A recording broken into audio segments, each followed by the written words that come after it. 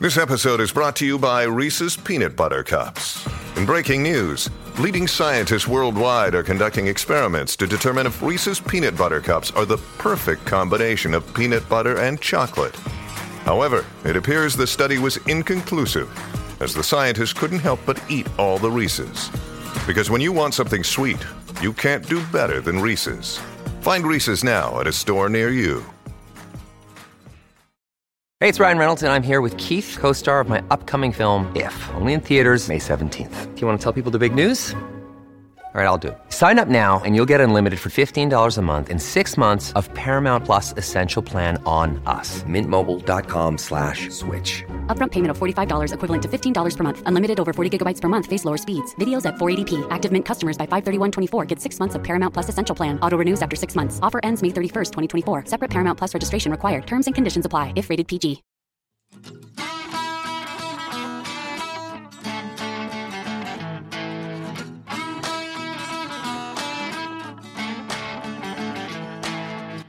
We're back with Jesse Lauter, the director of Learning to Live Together, The Return of Mad Dogs and Englishmen. It's an incredibly uplifting documentary, and he's joined us for a couple of bonus questions.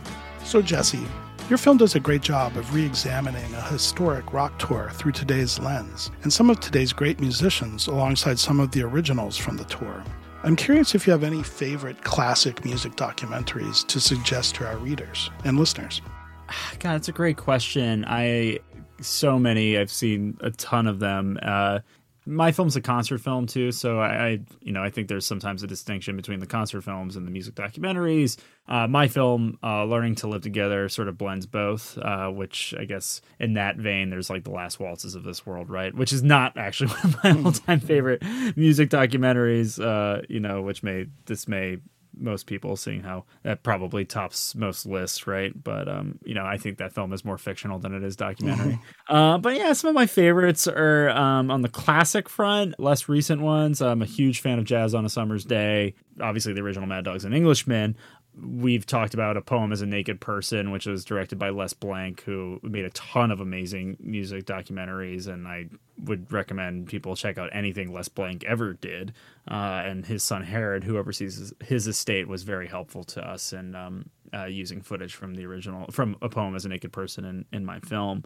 And some other ones that maybe are a little bit more off the beaten path. I'm a huge fan. Todd Phillips, the director, the comedy director. He did Joker, and he also did Road Trip.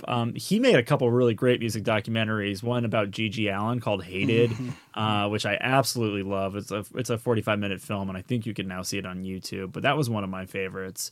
And I think I got that in college. And then I think I said before, I'm a big Fish guy, and Todd actually did the Fish, the original Fish documentary, Bittersweet Motel. And you do not have to be a Fish fan to like this movie. It's a really great film. And so big fan of those. And I also, I love Scorsese's George Harrison documentary. I thought that was absolutely incredible. I've watched that many times. And then my all-time favorite, if I were to put it at the top of a list, is one that you can't find. I have a copy of it. It's called The Agony and the Ecstasy of Phil Spector. It was this very strange BBC documentary that got released shortly after Phil got sentenced, and it combines footage of Phil Spector's trial, and it's set to some of his most classic productions, and it's all done with one of the last interviews Phil did before he got put in the can. And it's just insane. It was they screened it at the Film Forum for several weeks, and I think I went like 3 or 4 times when it was in theaters. And so I've got a really crappy MP4 bootleg version of it, so it might be on my Vimeo page.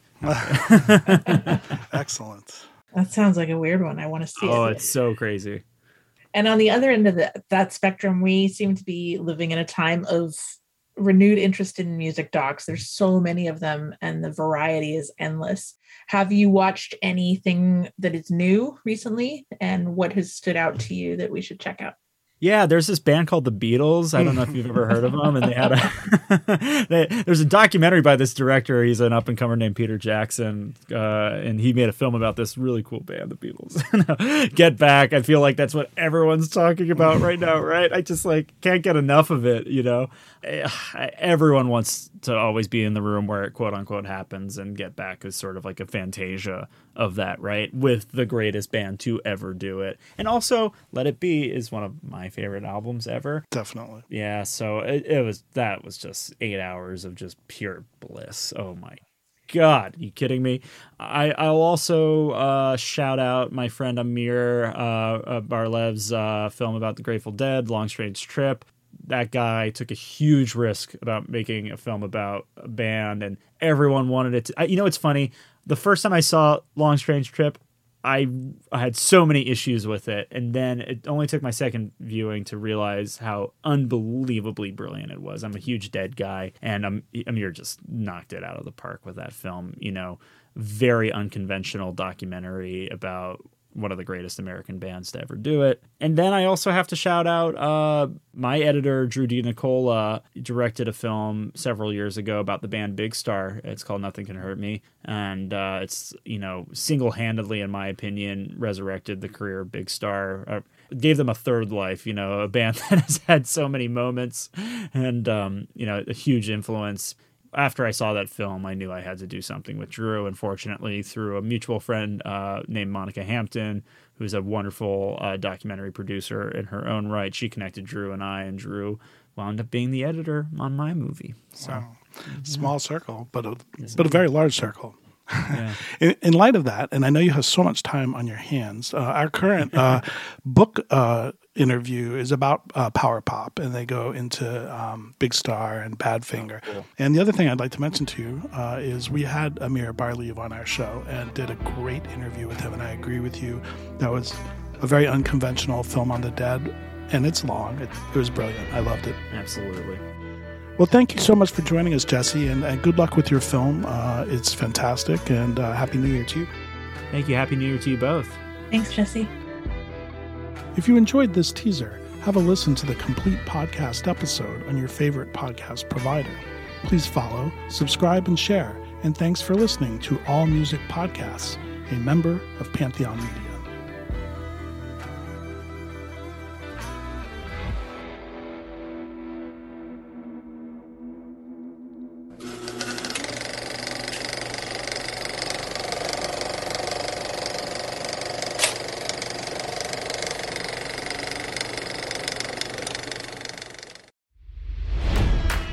It's NFL draft season, and that means it's time to start thinking about fantasy football. FantasyPoints.com features industry-leading experts and prognosticators using proprietary hand-charted data to help you score more fantasy points. FantasyPoints.com is the place to go for whatever kind of fantasy football you play. Whether you play fantasy football, daily fantasy sports, or do a little bit of everything, Fantasy Points has the meticulously researched content to guide you to victory. And why wait for the fall? Fantasy Points also covers the new spring football league, the UFL. Join the guru, John Hansen, Scott Barrett, Joe Dolan, and other massive names in the fantasy football universe with an exclusive offer. Use code Pantheon for 15% off any Fantasy Points package, including the all-in package, with access to every article, tool, and data nugget that Fantasy Points has to offer. That's FantasyPoints.com and code Pantheon for 15% off at Fantasy Points. FantasyPoints.com, code Pantheon. Score more fantasy points.